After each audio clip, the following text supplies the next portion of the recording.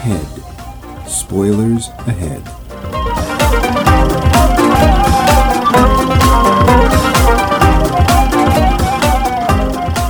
Cheerio, pip pip and what, my fine costermongers. Sit yourselves down here at Maximilian St. Michael Cinematic Theatricals. We're plumb in the middle of quite a sausage, our series, When We Were But Sprats. Wherein, herewith and heretofore, we have a natter about the motion picturographies that dandied our lions when we were but wee sprogs. Lions? Do you mean loins? No, I did not. Oh. This week, it's a delightful bit of crumpet, the 1968 Oscar-winning musical Oliver. You're a delightful bit of crumpet. Starring all sorts of rum blighters, with many a fine knees up for one and all. I'm your obviously jovial and kind-hearted host, Mr. Rumbly Bumbly Jumbly, a.k.a. Max Levine, and sitting with his cap in a most insolent fashion is the notorious Slice Black and Evil Heart, or as he is known about the old Blighty, Mike Luce. Pip. I would like to call you Octorumbly from now on, if that's okay. It's very much not. Did you hurt yourself writing that? I did not. I couldn't help it. This movie just got me so bloody English. It's pretty British.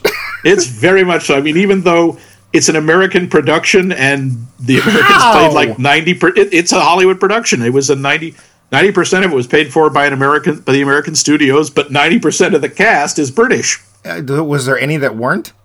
Yeah, but they didn't have any speaking parts. Ah, okay. So the stone wall, the fake snow, okay. Yep. Man with box. Oh, I love him.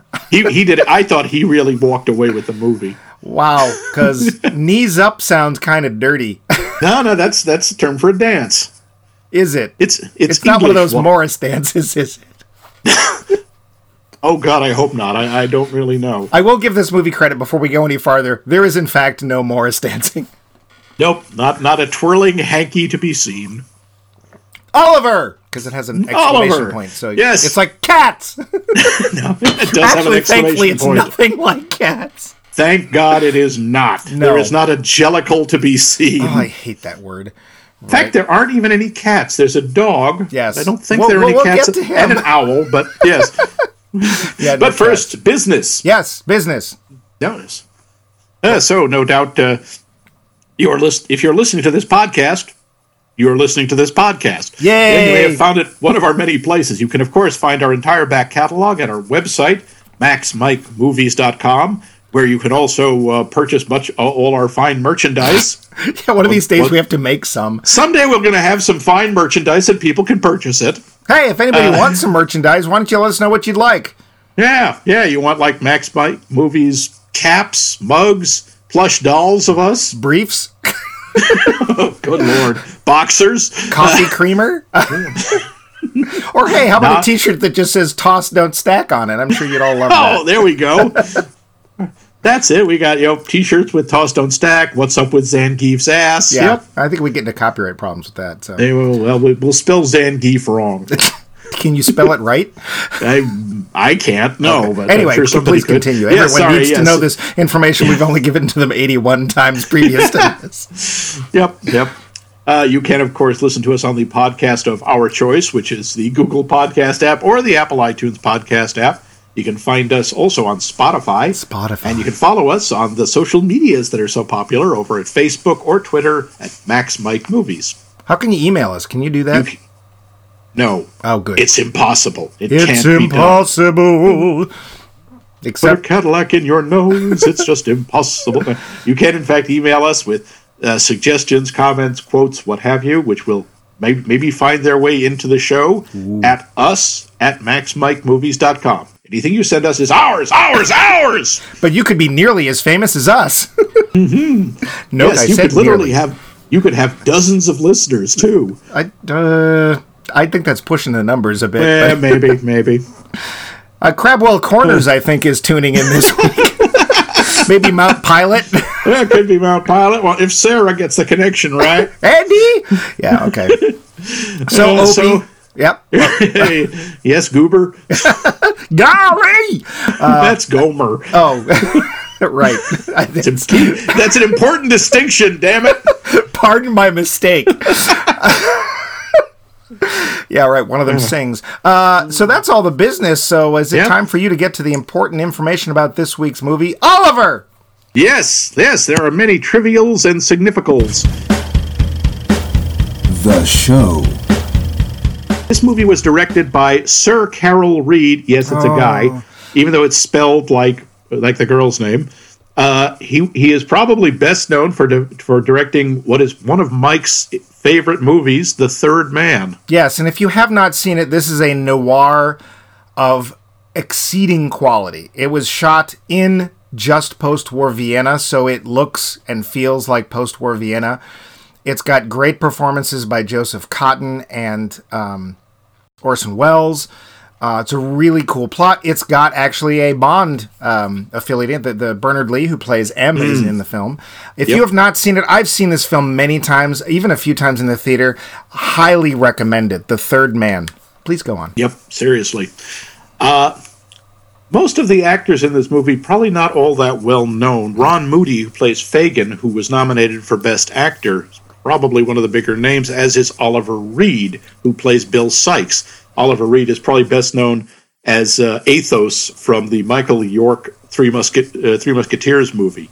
His last role was as Proximo in the Russell Crowe Gladiator movie. He actually died while they were making that movie. You. Yeah. Maybe they just propped him up or something for his final scene. No, they digitized his face and put it on somebody else for the last couple of scenes. Yikes. And yes, as I know Mike noticed this right away, the Artful Dodger is played by a young Jack Wilde, who is better known as Jimmy from H.R. Pufnstuf. Because you can't do a little if you can't do enough. Nope. He also played Much the Miller's son in Robin Hood, Prince of Costner. Ah. Yeah. The little boy who played Oliver is Mark Lester. He was, in fact, 9 years old. Yeah, I couldn't tell that. Yeah. He didn't go on to do a great deal. He stopped acting in 1977 and became an osteopath. I think he actually might have stopped acting sometime in 1968. Possibly. The budget of this movie was about $10 million. Oh, my God! Yeah. Hey, that's one of the other things. Everything you see is a set. That is not filmed in London. It's all filmed in a studio. They built the square. They built all of that. That was a very expensive production. And it took in $77.5 million. Yikes! So this was a serious success. Dang. Yeah, they say at the beginning this book is freely adapted. This movie is freely adapted from, or based loosely on the Charles Dickens novel, 1837 novel Oliver Twist. We'll get to that later. This movie won 5 Oscars. It did? Yep, Best Picture, Carol Reed's only win as Best Director. Yeah, Best Art Direction, Set Direction, Best Sound, Best Score, and a special honorary award for the choreographer, Anna White. Yeah, we're going to get to the choreography, too. I will say, Best Picture, I have to look and see who else was up there, but I don't know about that. Best Sound, no, there's some really bad dubbing in there. But the visuals and the dancing, apart from where it takes place, yeah, all that other stuff, I can see it, because it's actually pretty visually... It's very impressive visually. Yeah, we'll get to that, too. Yep, we'll get there. Mark Lester... perhaps not the greatest actor. For one thing, he couldn't simulate tears. So they actually put fresh-cut onions under his eyes during the Where Is Love song. Yeah, we'll get to that, too. Yeah, that's probably one of the most tedious songs in there. When filming the scene where Oliver gets his first peek at Fagin's treasure, the director, Carol Reed, who was a real stickler for detail, he would do 50 or 60 takes for some scenes. He wasn't satisfied with the way Mark reacted. So, while reshooting the scene, he hid a small white rabbit in his pocket and stood behind the camera. And when Ron Moody opens the box of treasures, Reed pulled out the rabbit and showed it to Lester, and that's what he's reacting to, is the sudden appearance of a rabbit. So the utter confusion is because he can't parse what a rabbit is. Okay. Apparently. Both Jack Wilde and Oliver Reed wore lifts in their shoes in this movie. Oliver Reed is a big man. He's like 5'11", but they wanted him to loom over everybody. And Jack Wilde even though he was 15, 6 years older than Mark Lester, who played Oliver, he was still shorter. Yeah, he never got over that. But also, loom? Most of the cast is 10 years old. Yeah. How hard do you have to work to loom over a 10-year-old? Well, when they're in the bar sequence, he's looming over everybody there. One of the big secrets of this movie that was not revealed until 20 years later, although I doubt it shocks a lot of people now, Mark Lester did not do his own singing. What? Yeah, control you might want to lie down for a minute. Yeah, what nice young lady did it? It was the daughter of Johnny Green, who was the music arranger and supervisor on the film, his daughter Kathy. Johnny revealed this for the first time publicly in 1988 on the 20th anniversary of the film. He says that Mark Lester was, and this is, I think, the polite way, tone deaf and arrhythmic. You could tell. Yeah, he can't sing, can't dance. I'm glad they picked him.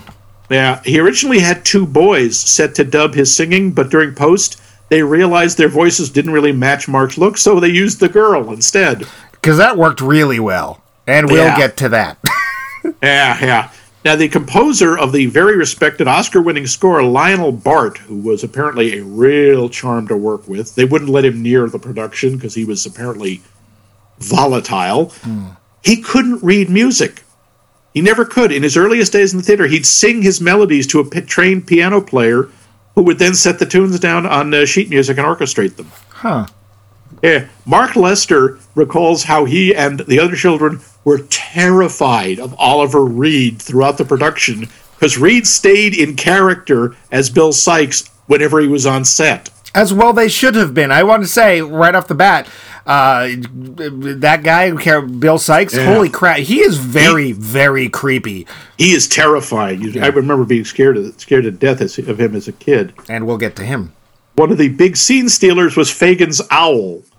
Because every time Carol Reed yelled action, the bird would spin its head 180 degrees.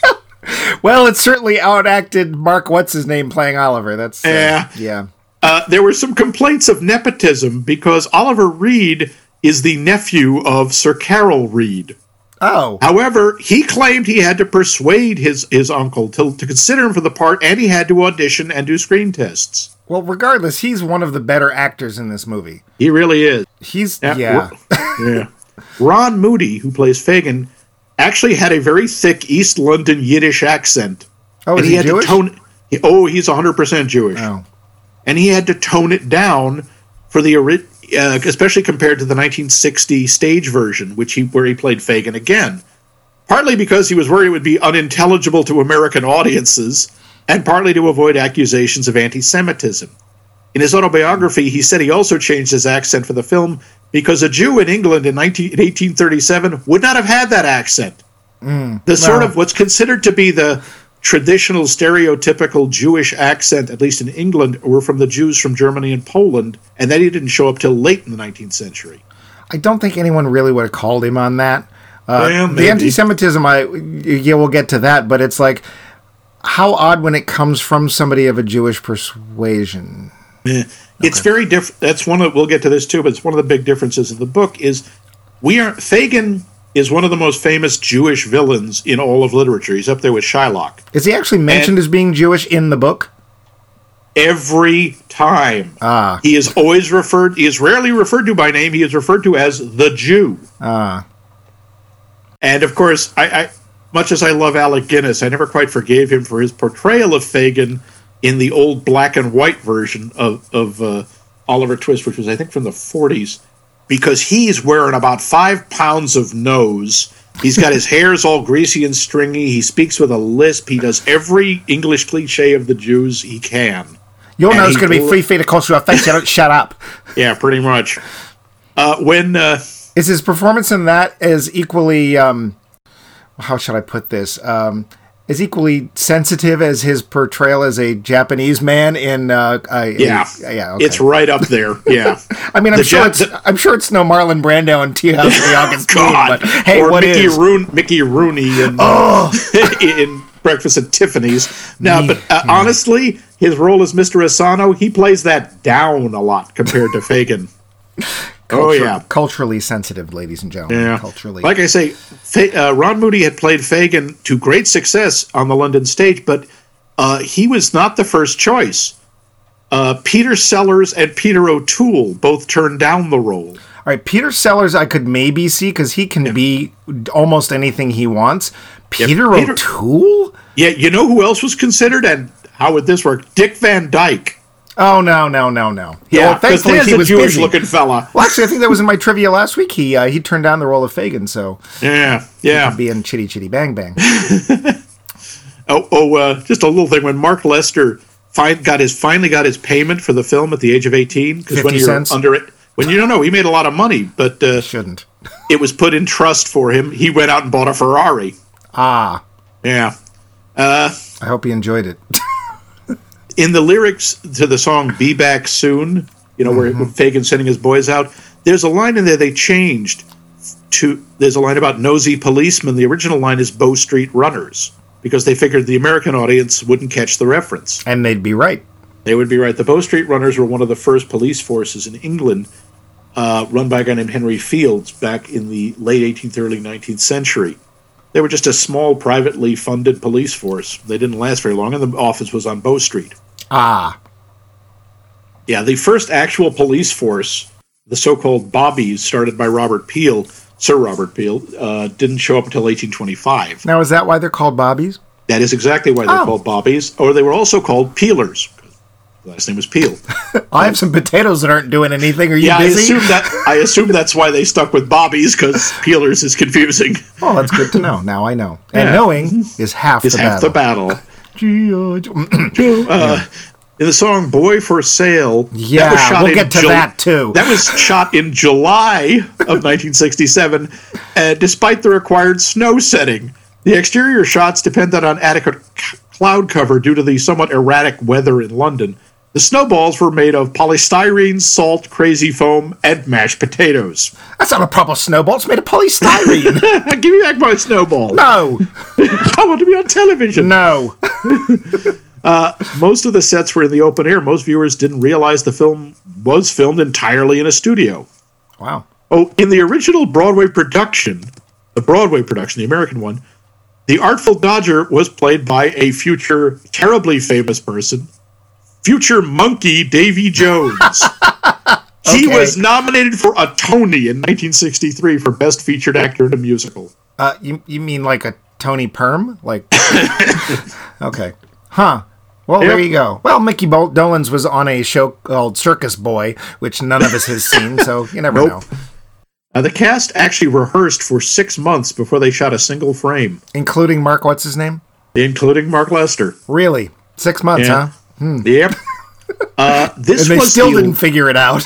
They still didn't quite get it right. This was the last musical to win the Academy Award for Best Picture until Chicago in 2002, Boo. 34 years later. Boo. There were a bunch that were nominated that didn't win. Hello, Dolly, Fiddler on the Roof, Cabaret, Moulin Rouge, all that jazz. Yeah.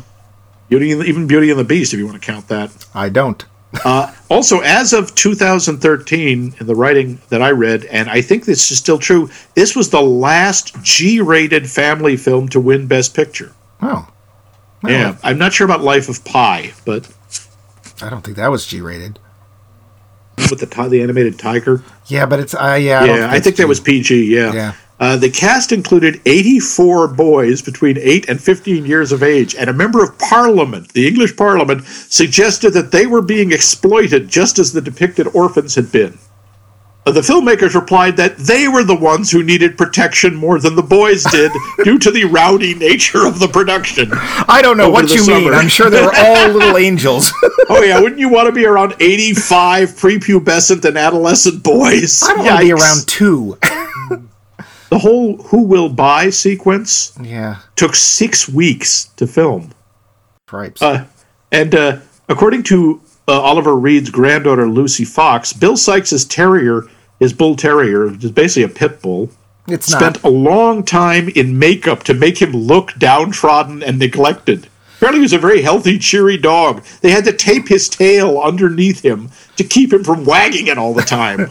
The bull terriers are not pit bulls. Totally different. Oh, they aren't? No, pit bull's an American breed. The bull terrier, though, as I referred to in my notes, is Frankenweenie, because that's kind of what it does look like that. Yeah. Carol Reed had a different... What? Oh, there's a lot of trivia. There is tons. I'm leaving out a lot. Carol Reed had someone else in mind for Nancy. He wanted Dame Shirley Bassey. Oh. That's kind of mean to her. Well, there's some good songs. She had some good songs. No, I know, but the part is she's a working girl. So, yeah, his choice was rejected by the Hollywood studio because they thought the public wasn't ready for a black Nancy. Yeah. I just think I would like to have... It's like, oh, look, there's one black character, and she happens to be a lady of the ill repute. Although, to be fair, there's really... I'm trying to think, are there any women characters? Well, the maid's not too bad. It's really like, there's not a lot of great women parts in this film, so... No, they cut out a lot of the ones from the book. The book, and we'll get a little into this, I don't want to go too nuts, the book is very different from the movie, especially the ending for Fagin and the Artful Dodger. Because in this, they go off together to continue a life of crime and this sort of father-son relationship. I'm guessing they got caught and killed. Fagin is hanged at the end of the book, and the Artful Dodger is transported to prison overseas, which was pretty much a death sentence back then. There you go. So, yeah. That's Dickens. That's our Dickens. That's our Charles. So, the movie itself. The plot, the musical, as I said, is very loosely based on the Charles Dickens novel. That's Dickens with 2 Ks, the well-known Dutch author. In that case, we don't have any. Yes. Oliver, a young orphan, has spent his entire life of 9 years in a hideous workhouse. Not learning to sing. Sold off to a mortician for the heinous crime of asking for more gruel at mealtime, Oliver runs away to London to make his fortune. There he runs into many colorful characters, including Jack Dawkins, a.k.a. the Artful Dodger, a boy pickpocket working for the mini-crime lord Fagin, who runs a ring of young thieves. Hijinks ensue, Oliver is drawn into strange plots and a very brief life of crime. There's singing, dancing, and an adorable bull terrier named Bullseye. In my notes, I still have Pitbull. In the end, the wicked are punished, sort of, and Oliver ends up in a fancy house, which is the Victorian version of Happily Ever After. Yeah. That's pretty much it. The plot is fairly light. It strips an enormous amount out of the original material. And now, the flim. The Lowdown. So, Max, I would like to start off asking you a question. You said this is your choice for When We Was Kids, or I cannot pronounce what you said in British. But we were wee sprogs. So you've not seen this in a very long time. I have not seen this in decades. So what was your memory of it? That you chose this as one of the films, so I assume that you remember liking it. I did. I remembered. It's funny. I remembered liking it, and I remember profoundly not liking the song "Who Will Buy This Wonderful Morning," which is the one everybody went nuts over. And I have to say, that song I liked a lot better this time. That's not the song that I couldn't stand. No, the song there were others. The song I couldn't stand is "Where Is Love." I have never heard that song sung well. The only version I'd heard before this was sung by Leonard Nimoy.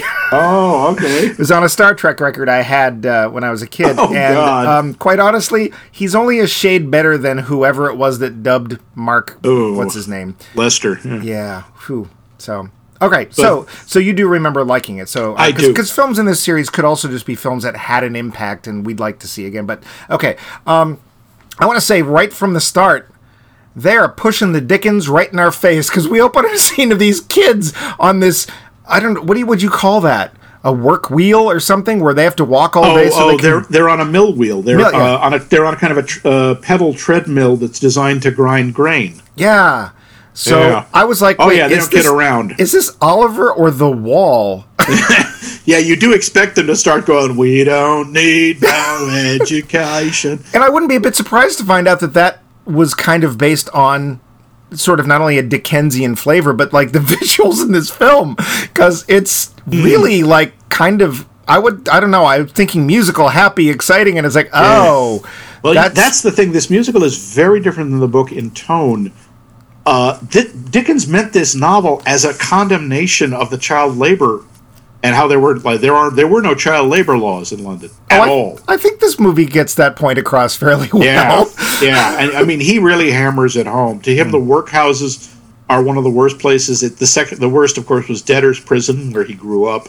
But he hated the workhouses. He hated the idea. And those were very real. Children were used as slave labor. There's no other word for it. Yeah. Mostly orphans, foundlings, kids whose parents just were too poor to take care of them. Half-elves, dwarves, hobbits. Yep. Yeah. So there's songs in this film that for some reason, I just did not know they came here, or I utterly forgot they came from here. And the first one is one of those, which is Food, Glorious Food, but doesn't exactly jump, does it? That rendition of... No, it's all children. I know, but it's like... At least they stay on key. All but one. I did like when of course they all... I guess they make him pick string, and whoever gets the long string has to go up and ask for more. Oliver goes and asks for more, and the reaction of whoever's playing the I don't know, what is he, the guard or the... Oh, he's the sort of the beetle. That's Mr. Bumble. I don't honestly know if I can take in enough breath to do his reaction, but it was basically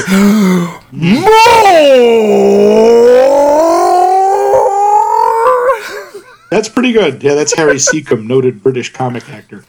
He was pretty funny. I mean, besides being absolutely horrible, but also a gorgeous voice when he's singing "Boy for Sale" in that incredible baritone. Yeah, well, it's like holy crap. We'll get to that song in a second, but one of the things I didn't understand is so they basically goad Oliver into going up and asking for more gruel, and he does, and of course this causes him to get into trouble. And as soon as he does, and he's being chased around, all the kids are against him, and I'm like, huh? That's actually that was actually very realistic. In like a prison situation, it's not uncommon for other inmates to turn on someone that the authorities are mad at. It's all about, thank God it's not me. I'm hoping this is not from personal experience. Max? No. All right, ladies and gentlemen, Max has never been to prison. I have not. So that's fine, I guess. But it starts a tone. I mean, food, glorious food. I mean, okay, it's a bunch of starving kids who only get to eat cream of wheat, which, I mean, that's what it looks like. I'm sure gruel is worse than that. It's probably like triple boiled oats or something horrible. Yeah, it's grain. With a shoe for flavor. Yeah, it's basically just barely enough to keep you alive. But then there's like, we're going to have to get rid of this Oliver because he's not good enough anymore for the worker houses. No, he's a troublemaker. So they take him out and they sing this song. They're traveling through London town in very, very fake snow. Singing Boy for Sale, and they're trying to sell this boy. Okay, this may have some historical significance and some historical accuracy, but that song has other connotations. Yeah, it has some, but no, first of all, no, slavery was illegal in England long before it was illegal in this country. Yeah. You couldn't buy and sell people. This is more of an exaggeration. Yeah. But it's in effect what would happen. You would they would call it something else. He was a bond servant or an apprentice or some such. But yeah, you could basically take these orphans and sell them, buy and sell them. That's how they got a lot of chimney sweeps. Well, we see them later too, and they're really happy because their pants are on fire. But you know, well, they're liars. Yeah, I gotta say this film was not gonna make people into Anglophiles. But anyway, so we get to see very early on that Mark, what's his name, Leonard? No, not Mark. Lester. Leonard. Mark Lester has quite a range. It ranges from moments of, I'm gonna say, actually pretty excellent to really, really bad. And unfortunately, that range tends to display itself rather quickly. I am not sure how much of a stage background this kid had. He was, there are times he's very good in this movie, but he's not consistent. No. He gets sold to an undertaker, because we know that's going to end well. Oh, yeah. And soon causes trouble there and gets thrown into the brightest lit basement I've ever seen. And we get that song I don't know who, again, the filmmaker's daughter, whoever it was, she can't hit all the notes either. And quite honestly, it's a terrible song. It's not a very good song. There are so many more better songs in this movie. There are. And they then come up with one. He runs away. And, right. I don't know what it was about Dickens and children traveling. He loves doing that. David Copperfield, it's in Hard Times. He loves having kids on the road. Yeah. And he gets to London and he runs right into. That's another thing you have to watch for. it became such a thing with him. It's called the Dickensian coincidence. Yeah. Just so many things just sort of work out or strangely happen. He did this all the time. And he just happens to bump into the greatest pickpocket in all of London. This little kid, the Artful Dodger. And boy, he couldn't look more Dodger if he tried. Like, everybody else is like, oh, it's dark gray and browns and all these colors. And he's got a top hat and a bright blue coat and a big tie. And it's like, man. Like, he looks great. He looks like a kid's idea of a toff. He does. But here's something that I thought was kind of weird. And one of the points where I'm going to actually put up a little chalk mark on the I don't think he knows how to act side. When Oliver first sees Dodger, quite honestly, it looks like he's eyeing him up. Oh, good Lord, it really? Does. He's like, his eyes are wide. I know, but his eyes are wide, and he's got this kind of coquettish smile, and it's like, what? Did they just fall in love? I thought he just liked the outfit. I guess, but that's not. Kid can't act. Kid can't act. That's what I'm. But it's like, I swear, it's like, I think he likes him a little. That's weird. But we do get one of the better songs. We get one of the biggest production numbers in the movie, and that's when Dodger is saying, you can come along with me. I know a gentleman who will give you free lodgings. And they do this song, Consider Yourself at Home. And it has one of the most bizarre stagings of any movie musical I've ever seen. This is one of the things I really like, because we had talked about the dance numbers of the 60s. Yeah. There's some of that, but the thing I like is they incorporate what's actually going on. Yes, they do. In London with the dancing. People are still going...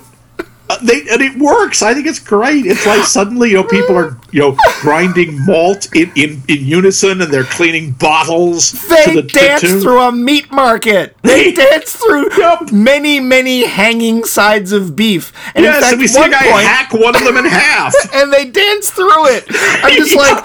These people are dancing through meat. They're literally dancing through meat. And then there's fishmongers, and he knocks fishmongers over. And quite honestly, although this is way before this other movie, I got a real sense of the Every Sperm song from Monty Python's Meaning of Life. I wouldn't be surprised if they were parodying, if not that scene, that style. I mean, there's literally like all the money spent to show none of the money. Like, it is everything, like, dirty, and, like, I swear they didn't... I mean, I'm surprised they didn't go into another Undertaker's for this. Like, I'm trying to think of what dirty job they didn't dance and sing through. It was just... And the ending shot is spectacular. They pull way back, and, now that I know this is a set, it's even more spectacular. But it's like... I don't know, 200, 300 feet deep of everybody in sync dancing in this dirty, horrible Dickensian street. And it is spectacular, but it's like, bleh. It's spectacular, but you want everyone to have a shower right away. Yeah, and right from the start, this is perhaps the grayest musical I have ever seen. Color was something that wouldn't be invented for another 50 or 60 years. The Dodger is about the only character until we get to the rich people that has any color at all. Otherwise, everybody's grays and browns. That's a big thing, and it works in Dickens's version of London. There is a very stark contrast between the poor parts of London and the rich parts. The rich parts, there's bright colors, everything is sparkling clean, there's flowers and such, and even in the poor parts, it's all grim and grimy. Yeah, it's an odd choice for a musical. Let me just start off and say that. It is a very... I got to tell you, I've read the book a couple of times. It is not a friggin' children's book. This is a dark, nasty condemnation of London society and the way that children are treated, and there's death and horrible stuff. Well, it can't be that bad. They're all singing. No one sings in that book, I'll tell you. Then Dodger takes him. Hold on, rented lips. Takes him to meet Fagin and the boys. I love the part where Fagin, the kids are all going, "Hey, there's mold in these sausages." And he says, "Shut up and drink your gin." Yeah. So we have a moment where there's a little bit of light in this musical with Consider Yourself, except, of course, again, dancing and singing through meat and dead fish. And then we get the Pick a Pocket or Two song, and we're right back into the darkness. This is a song about teaching kids to be thieves. Yeah. And it's saying If you want money, you have to steal it. That's the whole message of the song. And I'll tell you something, Fagin in the movie is a lot nicer than he is in the book. In the movie, Fagin is more of a comic figure. There's a sense that he cares about the kids. And he certainly likes Dodger and he likes Oliver. And, he's worried about money because he's Jewish. This is in the movie. This is in the movie. Okay. In the book, he is this scheming, cold-hearted mastermind. The implication in the movie is that Bill Sikes is sort of the big bad. Right. It's not. And in the book, Fagin is the puppet master. Everyone is dancing to his tune. He is the powerful figure. That's why he has to die at the end. Okay. Yeah, no, here, he's almost a comic figure. And I am sorry, I love watching Ron Moody dance. He does have he's very light on his feet, and he's got this almost balletic prance. Not in a gay way, but so skinny. God, you see his legs; they look like toothpicks. But he just prances around and is so light on his feet. I think it's a lot of fun. But it's very dark. It's still extremely dark. And hey, just as a clue, it's not going to get much brighter. No. When we first see Bill Sikes. Oh wait, before we get there. Oh yeah. So the kids are put to sleep. Fagin goes out and goes to this. Yeah, Fagin goes out to this local, I don't know, gambling / whorehouse drinking place. hole, yeah. And for those of you who play the video game Skyrim, it feels a lot like the skank town of Riften, which is a town. Yeah, which is a town that feels so dirty and nasty that as a player in this video game, I don't like to spend much time there. Just not play. It's like that's where you meet the Assassin's Guild and stuff. And I'm kind of surprised we don't get an Assassin's Guild song. However, we get in there, and then Bill Sikes shows up, and the first thing I think of is snicked. But the best thing is, as he walks into the gambling parlor, Nancy, the first words she sings are small pleasures. And I'm like, I think that's a comparison that they didn't mean to make. Because when he appears, you don't see him at first. You see his shadow, this huge shadow. And Fagin, you can see, is immediately like, ooh, uh-oh. Yeah. And people who see him, they all move out of his way. He's obviously the big dog. Well, it's also pretty cool because when Fagin has mentioned Bill Sikes and the other kids mention Bill Sikes, and Oliver asks who's Bill Sikes, and they just say that nobody's going to answer him. Like they drop it, and he gets the idea. Oh, I guess either I should know or I shouldn't know. Yeah. But we're wondering. It's like, oh, maybe it's some British, name that means some amazing person out there. It's like, no, it's a real person, and he's just across the street. And there's even a line in the song "Pick a Pocket or Two" where they say, old Bill Sikes can flag anything he wants. Right. Basically, he can just steal whatever he wants, wherever he wants, but we're not Bill Sikes, so we've got to pick a pocket or two. Right. And when Bill shows up and is laying out his stuff for Fagin, and there's a real tension between those two, because you can tell Bill Sikes is like, I know that none of the fences will talk to me because I scare the crap out of them, so I still have to deal with you, but as soon as I can get around that's ending. Yeah. And you can tell Fagin is like, I don't like this guy. I'm afraid of him, but he gets the best stuff. Yeah, he's pulling out gold and silver and gold goodies. And you know that Fagin's giving him a fraction of what it's worth. And Sikes has no idea, because Sikes, he has a lot of animal cunning, but he's not smart. Yeah. Ugh. But we get that great song, which may or may not be talking about certain attributes of Bill Sikes. But thankfully, we can tell what a great whorehouse this is, because they sell fresh oysters there, and I bet they're really fresh. Oh yeah, I'm sure they're perfectly safe. And they have a big thing of chestnuts roasting outside, or bullseyes. Oh, is that why they call the dog Bullseye? I think so. I think it's because it has a black spot on its eye. Oh, I thought it was because that's what it left behind. It could be. It could be. Yeah, then we get that song "I'd Do Anything," which I think is adorable. And that's when Nancy comes to visit the boys in Fagin's lair. And then she and her friend can so that these prepubescent guys can see her legs. The bit where they form a human carriage. Yeah, that's not these weird. Kids know what horses look like? Because they're posing like they're meerkats. The whole... The staging in this movie is really weird. And that's one of them, when they forward the carriage and the boys are the horses, and it's just like, what is going on here? Very imaginative. It is imaginative, but it's weird. And I'm also betting that that's one of the scenes, one of the songs, where how many was it? 84? 84 young men were very difficult to rein in, because it just feels like, it's a very disciplined sequence, and he must have used a bullwhip and a cattle prod. Yeah, or we're gonna hold back their rations of rum. The one moment in that song I just love is Fagin is off in the corner, doing his accounting, and obviously getting more and more irritated, and you expect that he's going to explode and yell at them to be quiet, and instead he dances in and joins in. Yeah. And I think that's adorable. Sadly, this is one of the areas where Oliver's overdubbing is at its worst. Yeah. When he did Where Is Love, it's like, oh, they just had him sing it later, okay. But this one, it's like, oh, it's a young woman. Like, when they said daughter, I bet she was like 20. I mean, it's really just not a child. I don't know how old she was. But it's a fun sequence. It's also, again, one of those sequences where you go, I wish I hadn't read the book. Because Nancy is a character in the book, and it's never stated. But, Fagin uses different things to control the boys. He feeds them, he keeps a lot of them drunk. And there's a suggestion that the older boys, Nancy is kind of the reward. It's just hinted at. Okay. You said that's in the book, but not in the... Yeah, it's not in the movie, and it's not even hinted at in the movie. But if you've read the book... the whole sequence is a little. I feel weird. Okay, that's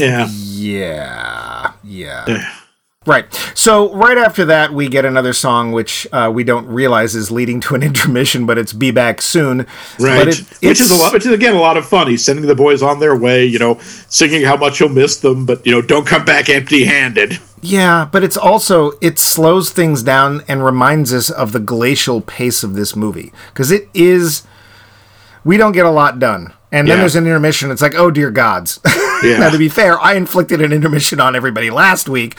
Although I think the intermission for Chitty Chitty Bang Bang, because it actually had its own song, went on far longer than the one, at least when I watched Oliver. I think they were very, very kind, and they cut it down.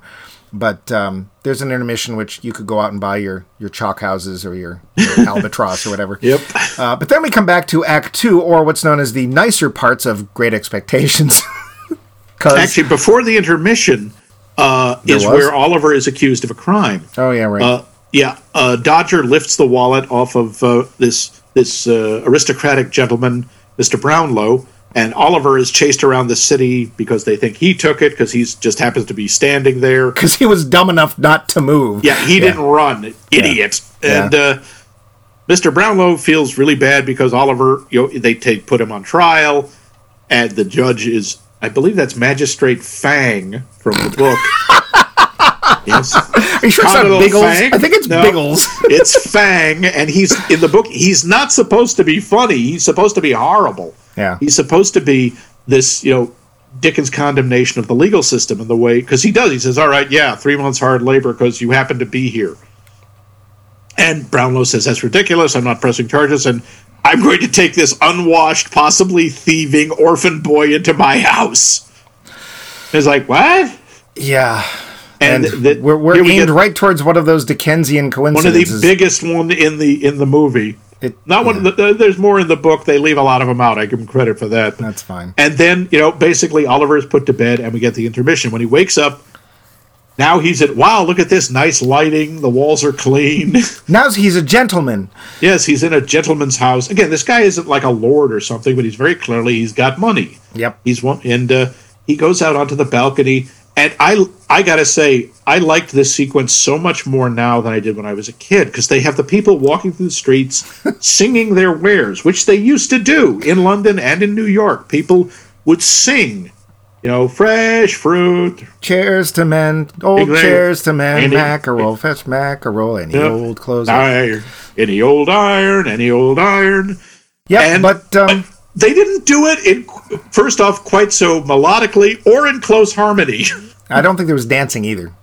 No, it's a gorgeous sequence where they blend all of these different marketers' songs into this one, basically musical tapestry, and then of course he has to join, or she has to join in. Yeah. With who will buy this wonderful morning, which I have to say I still don't particularly enjoy. I love the build-up, but I'm not crazy about his part. Well, I'm not crazy about. I mean, it's a mix of depression and weirdness, because it's like "Who Will Buy My Roses" is like, please just do this, and I might be able to eat today. It's yeah, like, there's a lot of that. But it's in the nice area of the movie. Like, everything's scrubbed, and the women have put on fresh clothes and bathed. Yep. The men have got nice top hats, and they can use a comb. So it's like, I don't know. And I don't like his part either. Who will buy this? It feels like there should be something more, and maybe it's the performance. I don't know, but whatever. Again, but it looks wonderful, and again, except for his part, it sounds wonderful. Yeah. Then we find that, like, Bill is obsessed with getting Oliver back because he's afraid that he's going to narc on all of them. Which is hilarious because... he doesn't know anything. No, what is he going to tell? Well, I know their names and where you can find them, but I honestly never saw anybody do anything except the two people who got me arrested. Yeah, and he's not going to squeal on his buddy. And he doesn't know anything about Bill Sikes. He hasn't seen Bill do anything. No, and I want to say, too, except later when he's pressed into it, does Oliver actually steal anything? Nope. No, I didn't think once, so. No. Except when Bill makes him try to open the front door, and even he screws that up. Yeah. This kid does not have a future as a crook. No, he's really awful. He's bad at it. I can't tell which he's worse, is his thieving or his singing. And it's a close race. But then Nancy sings this song called "He Needs Me." As long as he needs me, which is a beautiful song. But it's so uncomfortable because it is like the ballad of dysfunctional relationships. So she is singing about Bill. Yeah. Yeah. It is an abusive relationship, which we will see later. Because a lot of. We see it from the beginning. He's horrible to her. We don't see him hit her just yet, but not he yet. does. But yeah, but that line, Bill, do you love me? Of course I do. We live together, don't we? Yeah, okay. Like, oh yeah, that's convincing. Yeah, because this film just, for all its brightness and singing and dancing, wants you to remember we're in a Dickens novel. So, yeah. Okay. Yeah. So they make this plot to go and get Oliver back, although Nancy doesn't want to because she's like, look, he managed to get out of this hellhole we're in. Good for him. And Bill's like, no, he's gonna tell, and like whatever. So they have to go and kidnap Oliver in pure Dickensian style, which they don't have any dialogue for. It's literally he's sent out on an errand. His new patron, he's not really his father or anything, but his patron says, will you take these books back? I guess it's a lending thing or whatever. No, they used to do that. Bookstores, buying books was incredibly expensive. So bookstores would rent them. Oh. So yeah, he's headed to the bookstore. He's stopped by a Punch and Judy show, which, if you've ever seen one, is also really depressing and dark. Yeah, very violent. And then they go silent for reasons unknown, but Nancy tempts him away by crooking her finger and it's like, hey, we'll take you to the bookstore. It's down this alley. Here, and then Bill throws a bag over him, basically, and they throw him in the back of a wagon. So Oliver's been out of Fagin's grasp and into the bright sunlight for approximately 30 minutes. Yeah. Yeah. And I don't mean movie time either. And back he goes, and they take him back to Fagin. Yeah. And Fagin, his reaction's the same way. It's like, why? Why are you doing this? He's no harm. And Sikes is just obsessed with the idea that he'll squawk. And then Fagin sings a song that's not at all meant to sound Jewish. Not at all. That's when the accent... This, oddly enough, is my favorite song in the movie, the Reviewing the Situation. It's such a great song, and it's so much fun. But oh boy, he's pretty much pretty much reciting the Torah while he's singing it. Such a thing I should do: escape and leave the kids alone with my money. I should do this thing. Yeah. He is at his prancing best. Like his tiptoeing is pretty amazing. Yeah. But he's basically trying to figure: should I just run? Should I get out of here and try to turn over a new leaf? And it's a fun song because every time he talks himself out of it. Yeah, and goes back.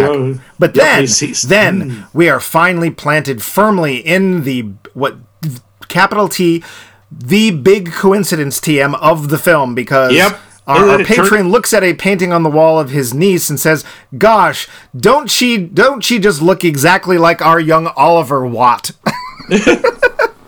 And, as it turns out, we get some backstory. We get Mr. and Mrs. Bumble coming out from the orphanage or the workhouse, and apparently he had a locket that has... Actually, we don't know what's in it. We assume it's a picture of the same woman, but they never say. But whatever it is, it proves that he's actually Mr. Brownlow's, I guess, great-nephew? Yep. Great-nephew, because it turns out that his mother was his niece. Oh, did we mention a locket? Because we forgot the locket. Yeah, there's a locket. Yeah, that just comes out of left field. So it's now we find out that Oliver is secretly Bruce Wayne. And... Oh good Lord! We don't know how his parents died, but they could have been killed by a mugger. I bet he's going to avenge them. I bet he is by dressing like a bat. Just saying. Anyway, I'm Batman, old chap.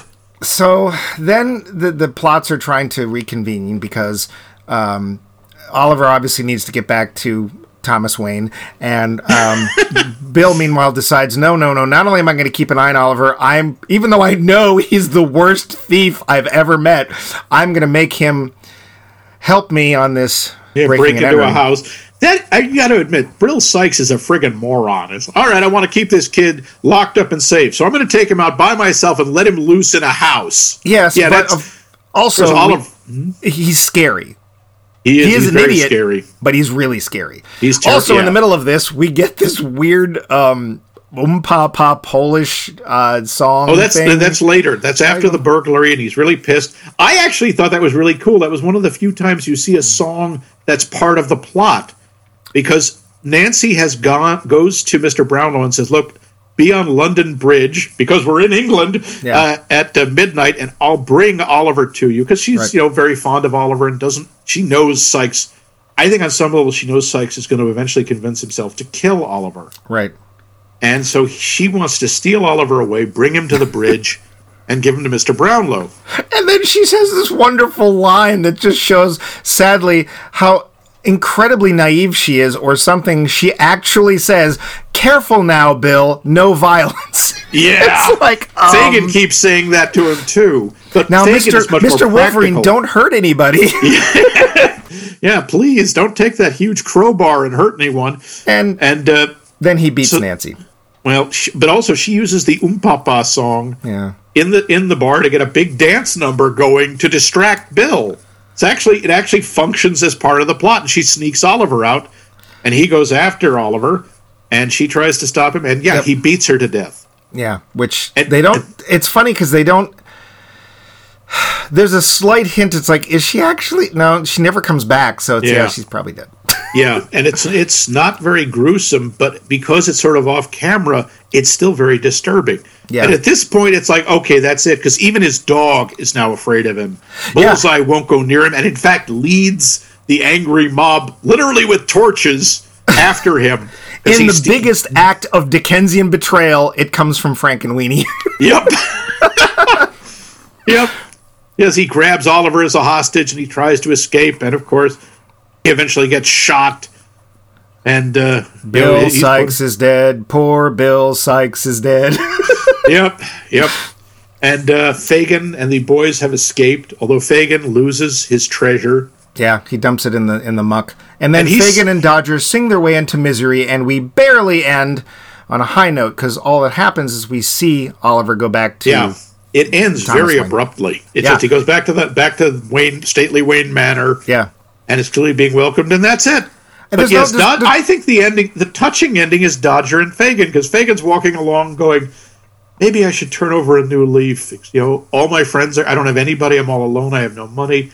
Maybe I should try to be a better person. And then there's Dodger with a wallet, which he stole from the mob, a guy in the mob who was watching Bill's body. I love that moment, because Dodger's like, wow, that's horrible. Hey, that guy's wallet is just sticking out there. I'm taking it. Yeah. And it's so perfect. It fits the character. And he stops and he pops out and says, gives Fagin the wallet and basically says, if you're a villain all the way. Yeah. And then it's like, great, we're gonna be a team, and you just know they're gonna rob all of London blind. I mean, it's just short of Fagin going, maybe I should be a better person, maybe I should, and then he and Dodger turning to the camera and just going together, nah. Yep. And then, yeah, there's literally like a kind of far away shot of Oliver going back into the house with Thomas Wayne. And I swear it's like I wait for the I don't know, the lens to start closing and blip, blip, blip, that's all, folks, or well, that's Dickens or something. that's our Oliver. And then they cut back to a reprise of Consider Yourself at Home over the credits. Yeah. So I thought the ending's a bit abrupt. But. Yeah, it is a bit abrupt. Anything else in your notes? We actually got through all of mine, and I had a lot. No, like I said, the thing with Fagin and Dodger is so much nicer than in the book, where they both effectively die. Yeah. So you have nothing. That's it. More. Now, Mr. Bumble. Holmes hates bumbling, no end. So we'll go on to the wrap up. Yeah.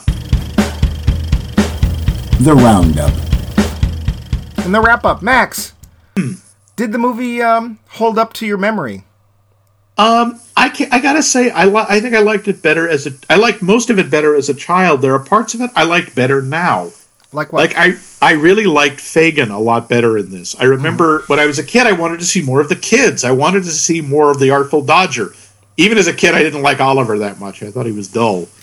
But Dodger is great, and I wanted to see him do stuff. I wanted to see more of his pickpocketing and more of his clever schemes and stuff. And we don't see enough of that.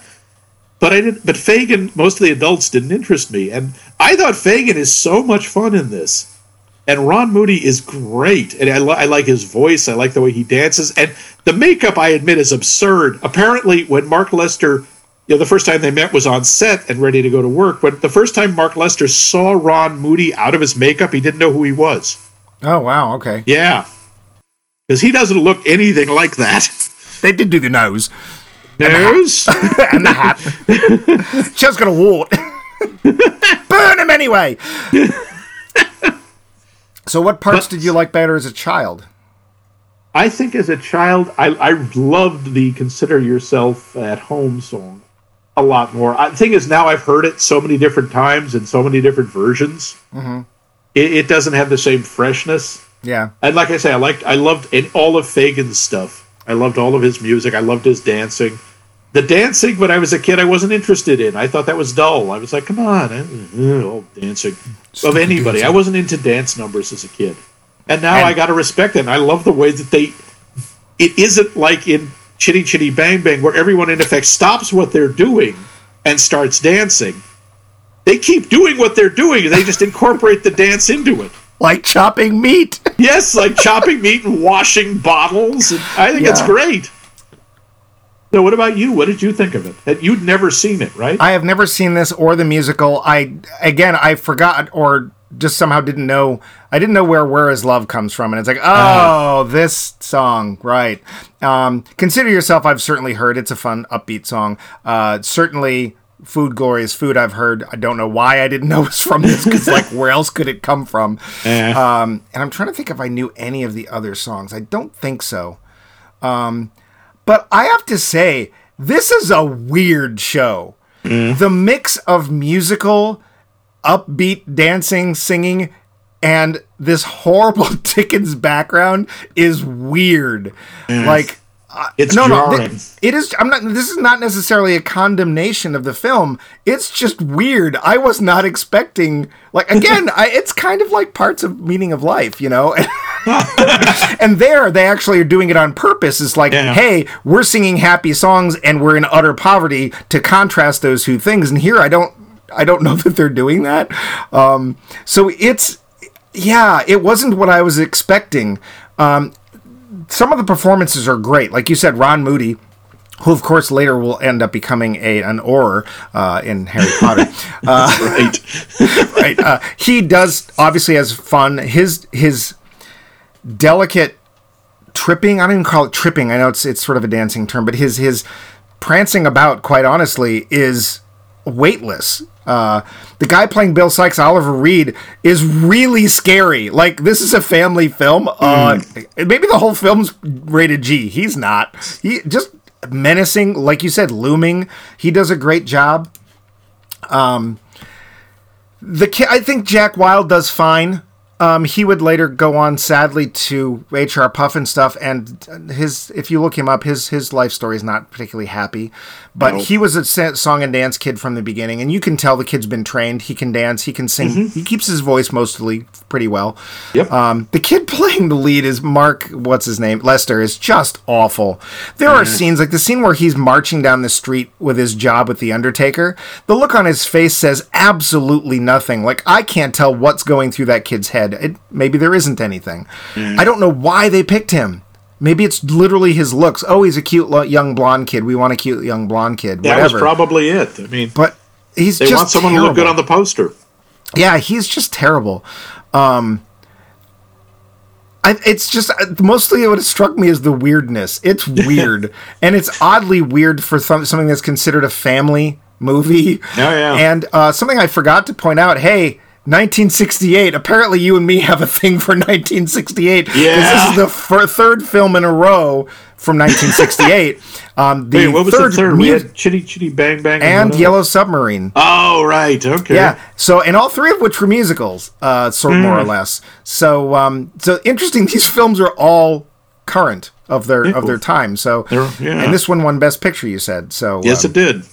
I mean, I can see why either Yellow Submarine or Chitty Chitty Bang Bang didn't win Best Picture, but I'm really interested to see what this was up against, because weird. But I think it's well made. You could $10 million, all filmed on sets. Okay, now I know where the money went, because I thought they literally just redressed things, and it's giant sets. And again, that scene at the end of Consider Yourself, where they the scale's incredible. It is, and it feels like real dirt. That's fake dirt, man. They did a great job. So, but that's imported fake dirt. Yep. I would say, here's the thing: do you think it holds up for today's audiences? Would today's audiences enjoy this, having never seen it? I think they would. I think there's enough spectacle, and the music is good enough, and we're so used to gritty stuff. I don't think it would jar. I don't think it would upset people. Right. Come on. Compared to things like Rent or Moulin Rouge, this is just cheery by. Yeah, and if you're looking like some of the films that are up for Best Picture this year, like The Joker, which is a very dark film, I suppose suddenly singing and dancing in that wouldn't be all that big of a shock to people. So I'm worried about Hollywood. I think they're depressed, because boy, do they have a lot of grim, dark films this year. And this is another one. But next week we change gears a little bit with Mike's choice. What'd you pick for us, Mikey? So I would. This is actually the film that gave me the idea to do this series. It is a film that I have not seen since the 60s, or maybe early 70s. I might have seen it on TV sometime. And I was a little worried, because initially I didn't know how I was going to watch it, because it wasn't released, and it's never been officially released on DVD. Well, it turns out Warner Brothers has this service for some of their films where if you order it, they'll print one and send it to you, which may be a comment on the quality of this film. But I can actually report to our listeners, if you would like to watch next week's film, you may do so at least on Amazon Prime if you have that. Next week's film is the Little Scene, mostly unknown, quote-unquote, sequel to 20,000 Leagues Under the Sea. It is, in fact, Captain Nemo in the Underwater City. Yes, that's right. Captain Nemo here. No, James Mason's not in it. Oh. Then of course there's Kirk Douglas. I don't think they could afford Kirk for that. Oh. It has Chuck Connors. You remember him. He's Peter Lorre. Does he show up? No. There might be someone named Peter, though. Wait, but the rifleman's in it? Not. There's a submarine. Oh, okay. Actually, there's 2 submarines. Ooh. And lots of little special effects. So, next week, Captain Nemo and the Underwater City. I know you're all going to want to go take a deep dive with us into a film that, as a child, remember, we're talking, so I was probably 5. A film that, as a 5-year-old, I thought was brilliant. Wizard. Yes. So, lash us all with ginger beer, and see us next week here on Max Mike Movies. Cheerio. Pip.